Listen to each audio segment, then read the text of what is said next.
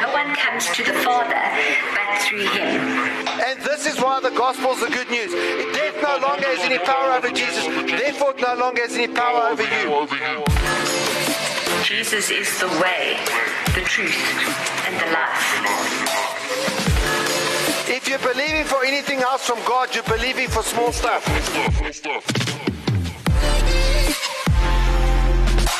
Get motivated, be inspired. Inspiration for today.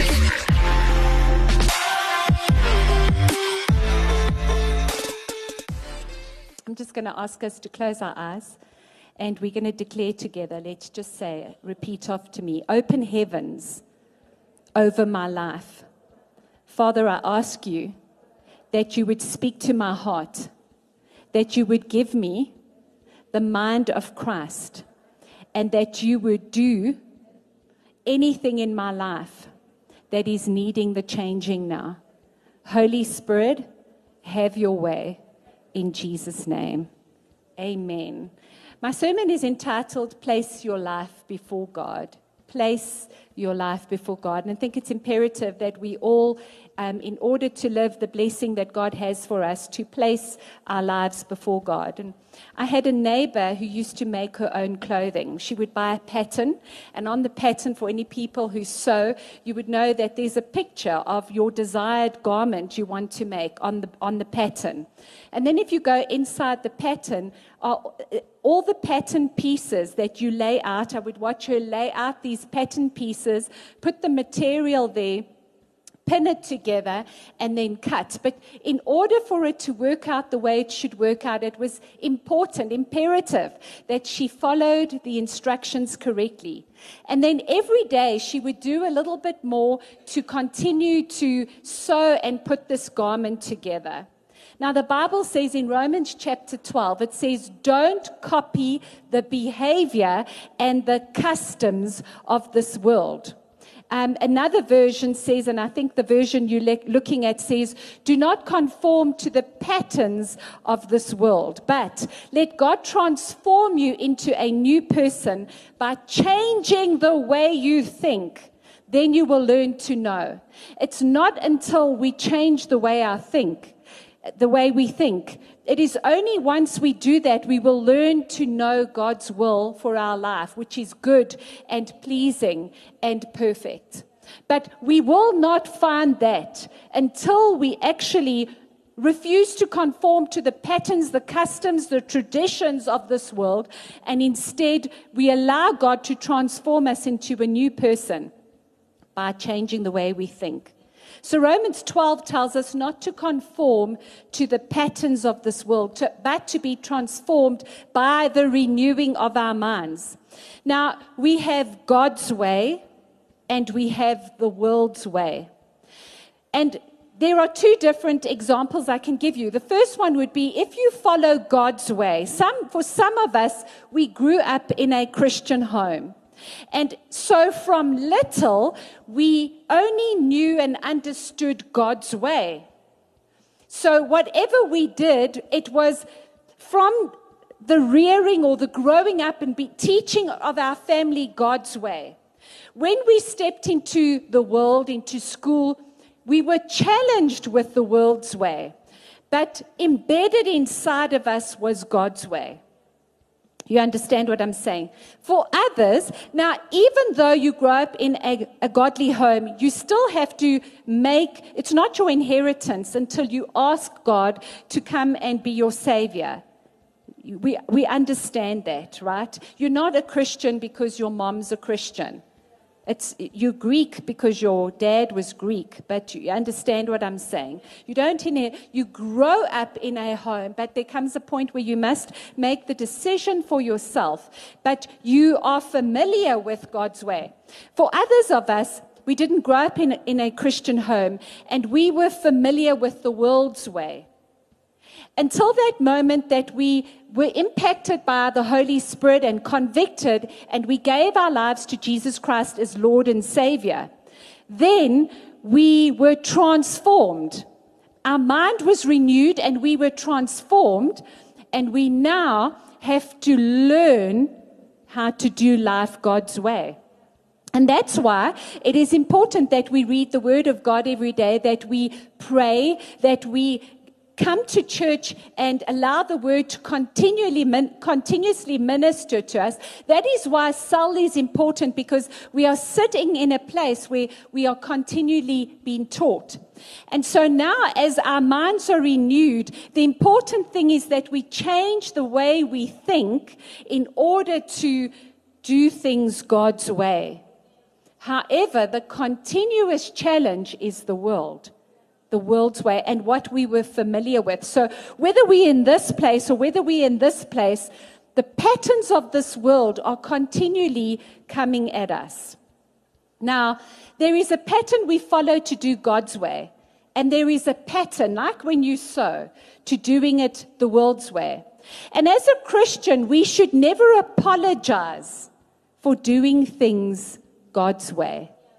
We should never apologize for that. When people come and they say things like, you are intolerant, all those funny things, we say, no, you do it the world's way.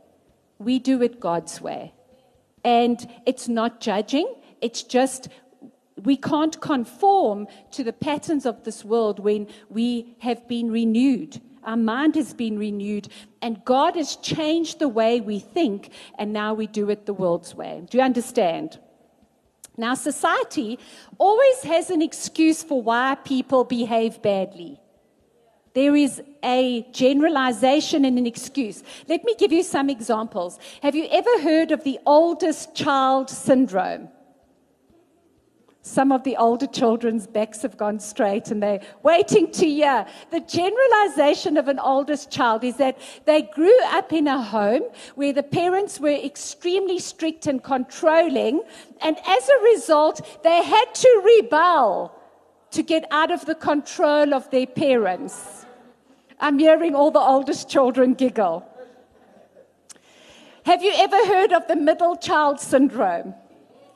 The middle child syndrome is often they didn't fit into it's the oldest child and it's the youngest child, and so they felt like they didn't fit anywhere, and so they isolated themselves, the middle child syndrome. Have you ever heard of the youngest child syndrome? The one, you might not cheer after I say this, the one who got away with murder. You see the generalizations already. Have you ever heard of the black sheep of the family syndrome? And I read something funny this week. It said, if you don't know who it is in the family, it's probably you. No, it's where the person never feels accepted. They always feel rejected, and so they will say, I am the black sheep of the family. And then you get the only child syndrome. And the only child syndrome generalization is that they don't share, they are spoiled, and they don't know how to relate to other people. But really, all these things are actually just generalizations and actually have more to do with human nature than with the order of birth. Now let's look at culture, traditions. Every culture has an excuse for why they do a certain thing. For some cultures, they will say it is in their culture, even as Christians, to pray to the ancestors. In other cultures, they will say it is okay in their culture, even as a Christian, to read their stars, to believe their horoscope as truth. Now listen to what Genesis says. This is the Message version, and it says this: the serpent was clever, more clever than any wild animal God had made. He spoke to the woman, said, do I understand that God told you not to eat from any tree in the garden? The woman said to the serpent, not at all. We can eat from the trees in the garden. It's only about the tree in the middle of the garden that God said, don't eat from it. Don't even touch it or you'll die. The serpent told the woman, you won't die. God knows that the moment you eat from that tree, you'll see what's really going on. You'll be just like God, knowing everything, ranging all the way from good to evil. when the woman saw that the tree looked good, like good eating, and realized what she would get out of it, she'd know everything. You see, up until this point, Eve was happy to do things God's way.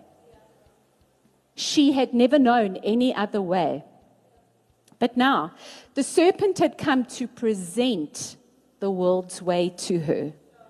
And up until this point, she was happy with the pattern God had given her. But now she's presented with a different pattern, and it's the world's way, and she listens.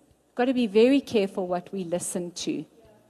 She listens, she opens herself up to another way, and she entertains it. We've got to be very careful what we entertain. We are sitting in places like school and university and work and with friends all the time, and they are saying things and we are listening, and they are patterns that we are listening to, that we begin to cut our lives out to, and they are either patterns of this world or God's way, God's pattern. It continues. It says she took and ate the fruit and then gave some to her husband, and he ate. You see, we never sin on our own. Isn't it interesting? We now get someone else and we say the same thing we heard that made us entertain it, like it's not bad, and the other person goes, that's true. We do it as Christians. She took and ate the fruit and gave some to her husband, and he ate, and immediately the two of them did see what's really going on. They saw themselves naked. Immediately shame came in. If you read this, shame and fear, I'm not going to read the rest, I'm going to tell you. Literally, they sewed clothes because they were ashamed. And then they heard God coming for his daily walk with them, his daily time of walking and an intimate relationship. You know, when someone wants to see you every day because they love you, and he comes and they hide because now shame and fear have stepped into their lives. And God says to them immediately, the woman says to him, the man and the woman hide. And God said, he said, we hid because we were naked. And God says, who told you you were naked? Did you eat from the tree I told you not to eat from? Their eyes were opened, but now they could see evil. They'd opened themselves up to the world's way. And so you see, every person believes there are things in their lives that is all right to do. It's not okay for others because they're weaker. But I'm strong. I can do this. I know how to handle this. This thing won't affect me. But it's a deception. And we are all so easily deceived. We go near to things we shouldn't, and we think we'll be okay. You know, in the garden, Adam and Eve were told not to eat that tree of good and evil. They were told they could eat of any other tree. Now imagine how big the garden was.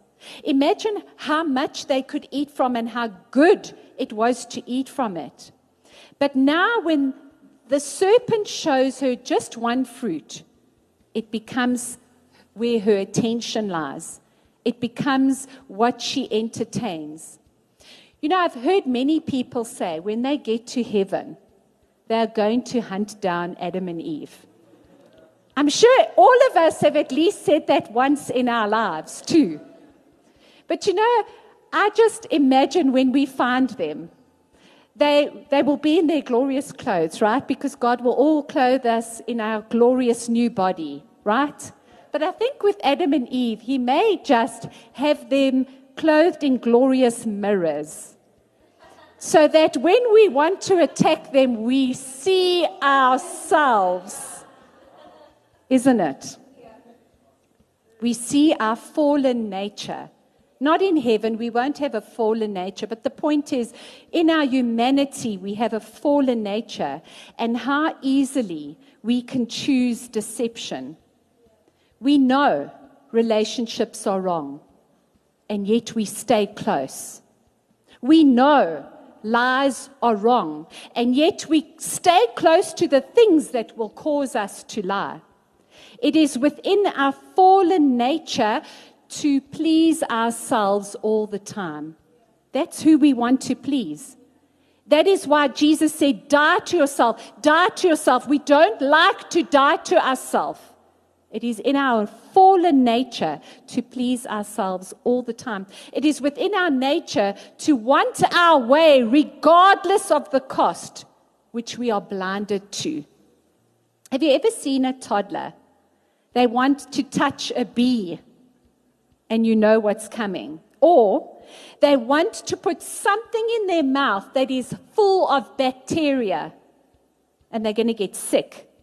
Or they want to run across a busy road and there are cars coming. They are oblivious to the cost or the consequences and will generally throw the biggest tantrum if you take them away from that thing that's going to cause destruction. A loving parent keeps them from harming themselves, and yet they throw the biggest tantrum. They don't stop and go, Mommy, tell me what you saw that I didn't see. They sulk and hate you for an extended period of time instead. The toddler nature doesn't change in our DNA as we grow up. We still touch things we shouldn't, in the form of things that are addictive, that will destroy us, things that belong to other people. Whether it is an item like money or a person, we put things in our mouth that we shouldn't, that are harmful to our well-being, our health, and our mind. And we still put ourselves in danger running after things, and we can't see the coming danger. Then, when a loving God comes along and He wants to remove us, we don't stop and say, Abba, Father, tell me what you see that I didn't see. Instead, we cry and sulk and blame God for all our problems. James 4 verse 8 says, come close to God, and God will come close to you. Wash your hands, you sinners. Purify your hearts, for your loyalty is divided between God and the world.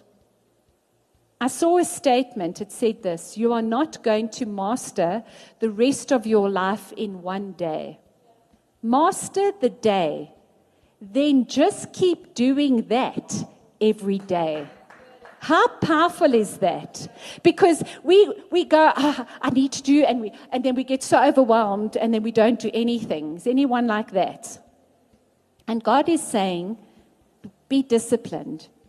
Do one day right. Conquer the day through the power of the Holy Spirit. I'm sure you get, we can't do that in our own strength, right? So do it in the power and the strength of God. And then tomorrow we repeat. And then we repeat. And then we repeat. And we do that for 21 days at least. And suddenly we formed a habit in our lives. I don't know if you get, I know when I mess up or I want to develop a good habit, I'm like, just do this for 21 days. If you can get this back into your system in 21 days, it'll start being normal. But we can't do it in our own strength, right? So just like a pattern has rules, like don't cut out on the fold, because if you cut out on the fold where the material's supposed to fold, I don't sew, right? Then you're not making the pattern correctly. It's going to not turn out the way it should. You're going to have to sew extra. Don't cut out on the fold. The Bible has rules to follow so that we don't go near to the patterns of this world and get hurt and get our thinking hurt. Now, let me explain something. When we do things God's way, the Bible says, I set before you life and death, blessings and curses. Choose life, so that you and the generations that come forth from you will win. We can choose death. The wages of sin is death. Where there is life, there is blessing, so that you and your generation, your seed may be blessed. You may conquer. The opposite is destruction. But you can choose. When we choose the world's way, we think it's all right for us. We think we'll get away with it. We think it will be different for us. But when we do it, it's never different. It's a deceit. And we get hurt. We get hurt. We feel pain, right? We think we're on top of things for a bit, but then we feel pain. Now, you need to understand the Jews from God had 613 laws. It's a lot of laws to remember. 613 laws. I know I've shared this before, and for those of you who haven't heard, when I read this, I'm always blown away that a pomegranate, the fruit, a pomegranate, has 613 pips in it. How incredible is God? Maybe he made it so the Jews could eat it and recite all the 613 laws. But then God came along and he gave 10 commandments. And I can guarantee you, if you look at the 10 commandments, those 613 laws are enveloped in the 10 commandments. But then some clever guy came to Jesus and said to him, "Oh, you know what, Jesus, can you just give us one? You know, we're so bad at keeping law. Give us one and we'll never, ever, ever, ever break it." And Jesus says, "Okay, love the Lord your God with all your heart, soul, mind, and strength." And the second is exactly the same. It's still part of the first law. Love your neighbor as you love yourself. And we're like, "Oh, well, that's easy," except it's not. Because when you love God with all your heart, soul, mind, and strength, you obey all 613 commands. And when you love your neighbor as you love yourself, you do not do things that will hurt other people. And every time we sin, we hurt other people. And we go, "It's my life, just leave me." It's not that simple, actually. Because leaving you means you're going to sin. First and foremost, you're going to hurt yourself, probably curse yourself. But then you're going to hurt other people. And so Mark 12:29 is that commandment where Jesus says, love the Lord your God with all your heart, all your soul, your mind, your strength. And then equally important, love your neighbor as yourself. You see, relationship is very important to God. Sin hurts you. And sin hurts people. When you steal, you curse yourself. The Bible tells us that. And when you steal, you hurt someone. When you lie, you hurt yourself first and foremost because you've hurt your character and you've hurt the person you've lied to. When you're in wrong relationships, you hurt yourself. You hurt your character. Loyalty is divided and someone gets hurt, including ourselves, right? Relationships are very important to God. Remember, when we sin, it changes our thinking. It makes us run away from God as we're filled with shame. And the world has rules like, don't tithe, you were born this way, you're the oldest child, rebel, you're the middle child, isolate, you're the youngest child, do what you want, you're the black sheep of the family, you're so rejected and neglected. And we use these things as excuses to behave badly. We follow our patterns of our culture and our tradition and as an excuse when the Bible says, you will have no other God before me. And we pray to ancestors and we go and consult someone. In my culture, people, actually in all cultures, I fix myself, in all cultures, when we lose a loved one, the first thing people do is break that law. Instead of loving God with all their heart, soul, mind, and strength and seeking Him in that deep place of pain, what do? You know, they go and consult someone about the dead. Isn't it? Oh, we're acting Christian in the church today. Psalm 51 verse 2 says, wash me clean from my guilt, purify me from my sin. Jeremiah 33 verse 8 says, I will cleanse them from their sins against me and forgive them of all their sin of rebellion. Cleaning is a very tedious job. And all the ladies said. And all the guys said. Thank you, guys. We believe you also clean, right? When you clean, it brings about the most satisfying results. Everything looks good. But tomorrow, you have to do the work again to ensure that it's clean again and that it remains. And have you noticed as the day progresses, things get untidy, they get used, they get dirty, they're not packed away, and tomorrow we have to do that all again. We have to pack away, we have to wipe, we have to dust, we have to wash, we have to clean, right? Now, have you noticed when no one comes into the room, you clean it, you clean the house, and go away on holiday, and then come back, and no one's been there? Have you noticed the dust? How is that even possible? The dust is there. The problem wasn't the handy Andy. The problem wasn't what you used to clean. The problem was the atmosphere that just brings the dust. Ezekiel 36 verse 25 says, "Then I will sprinkle clean water on you, and you will be clean. Your filth will be washed away, and you will no longer worship idols." 1 John 1:9, "If we confess our sin, he is faithful and just to forgive us our sins and to cleanse us from all unrighteousness." So God is faithful to clean us and wash us and make us brand new in that moment we give our life to him. Yes? It is a complete divine miracle that God has made us into a brand new person. Now we have the challenge. 2 challenges. 1, the patterns of this world. And 2, everyday life, what's in the atmosphere.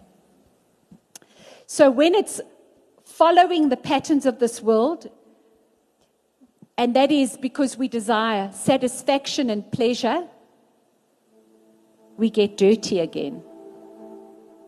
The world's way is always covered with a veil, and the veil is to hide the consequences and leave us naked and ashamed.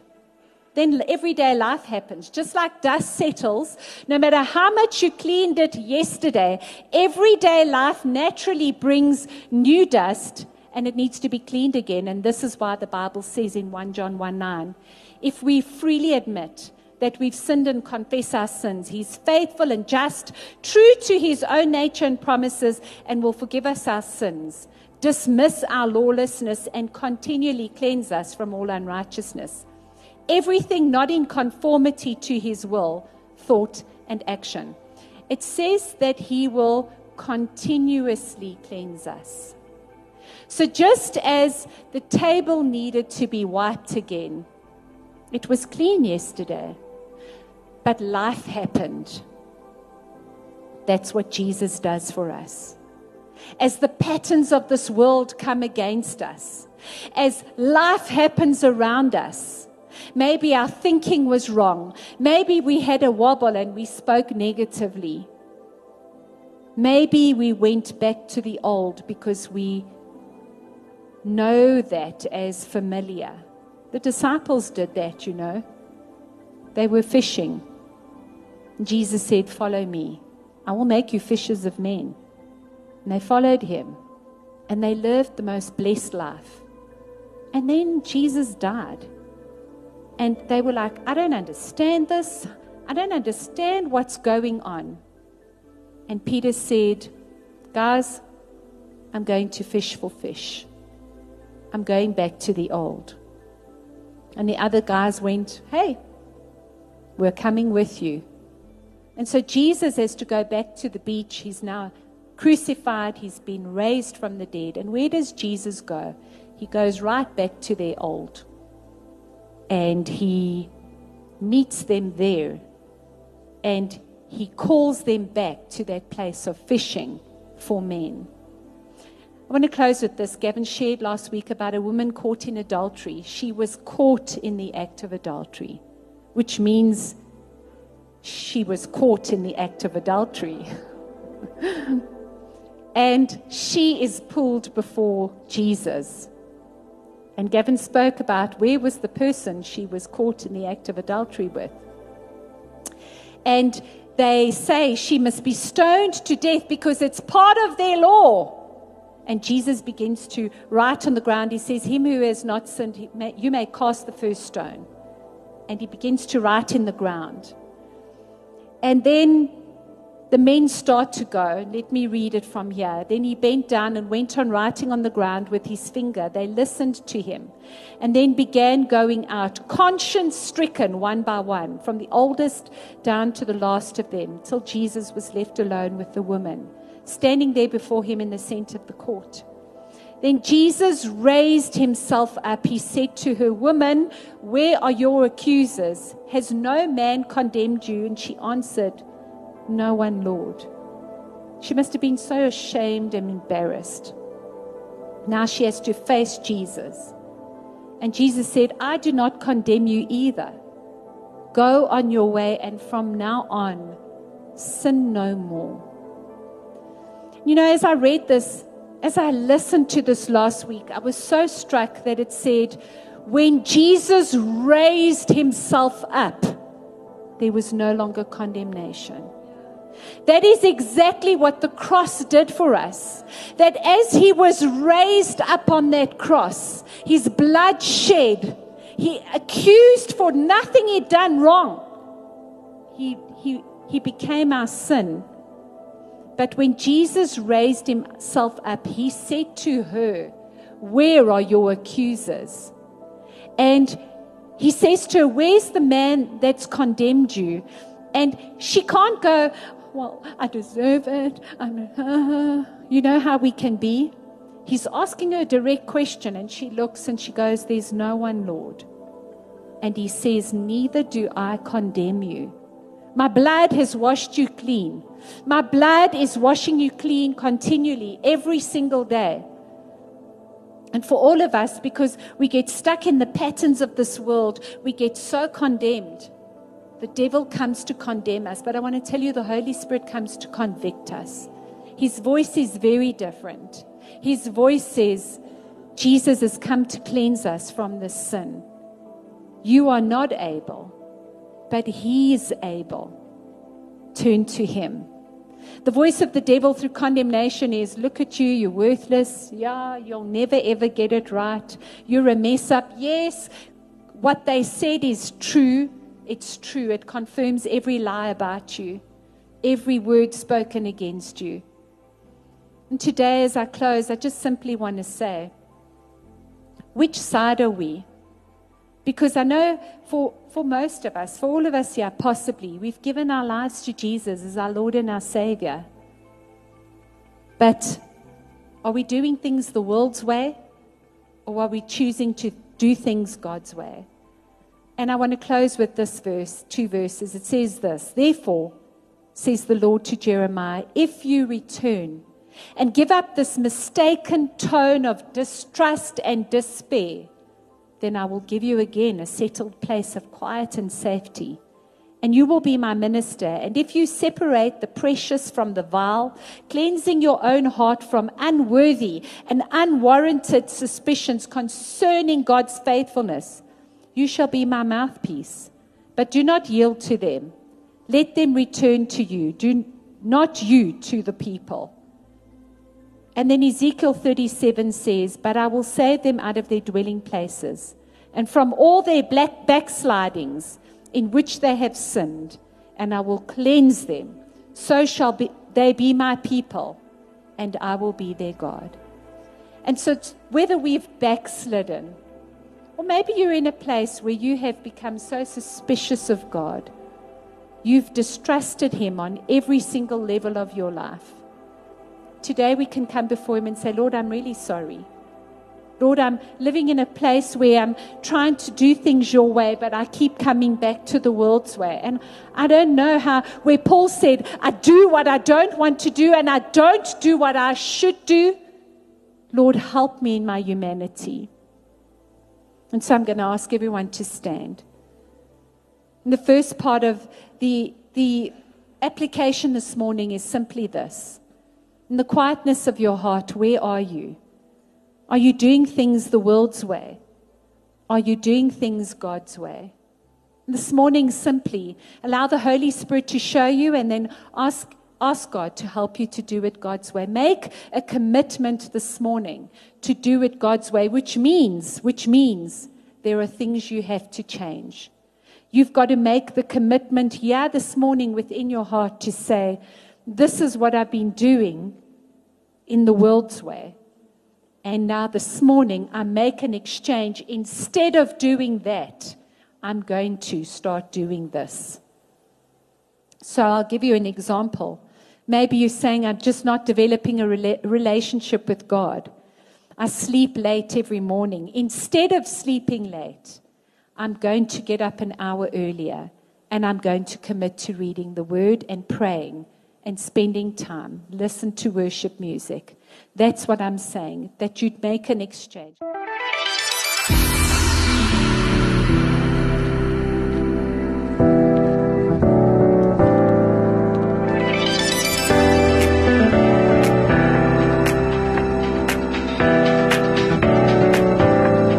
I searched the world,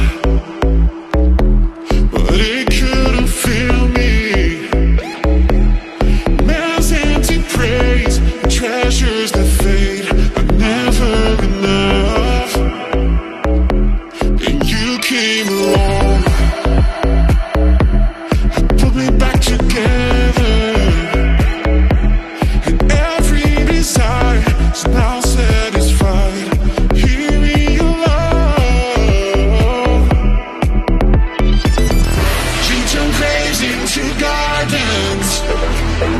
You turn bones into armies. You turn seas into highways. You're the only one who cares.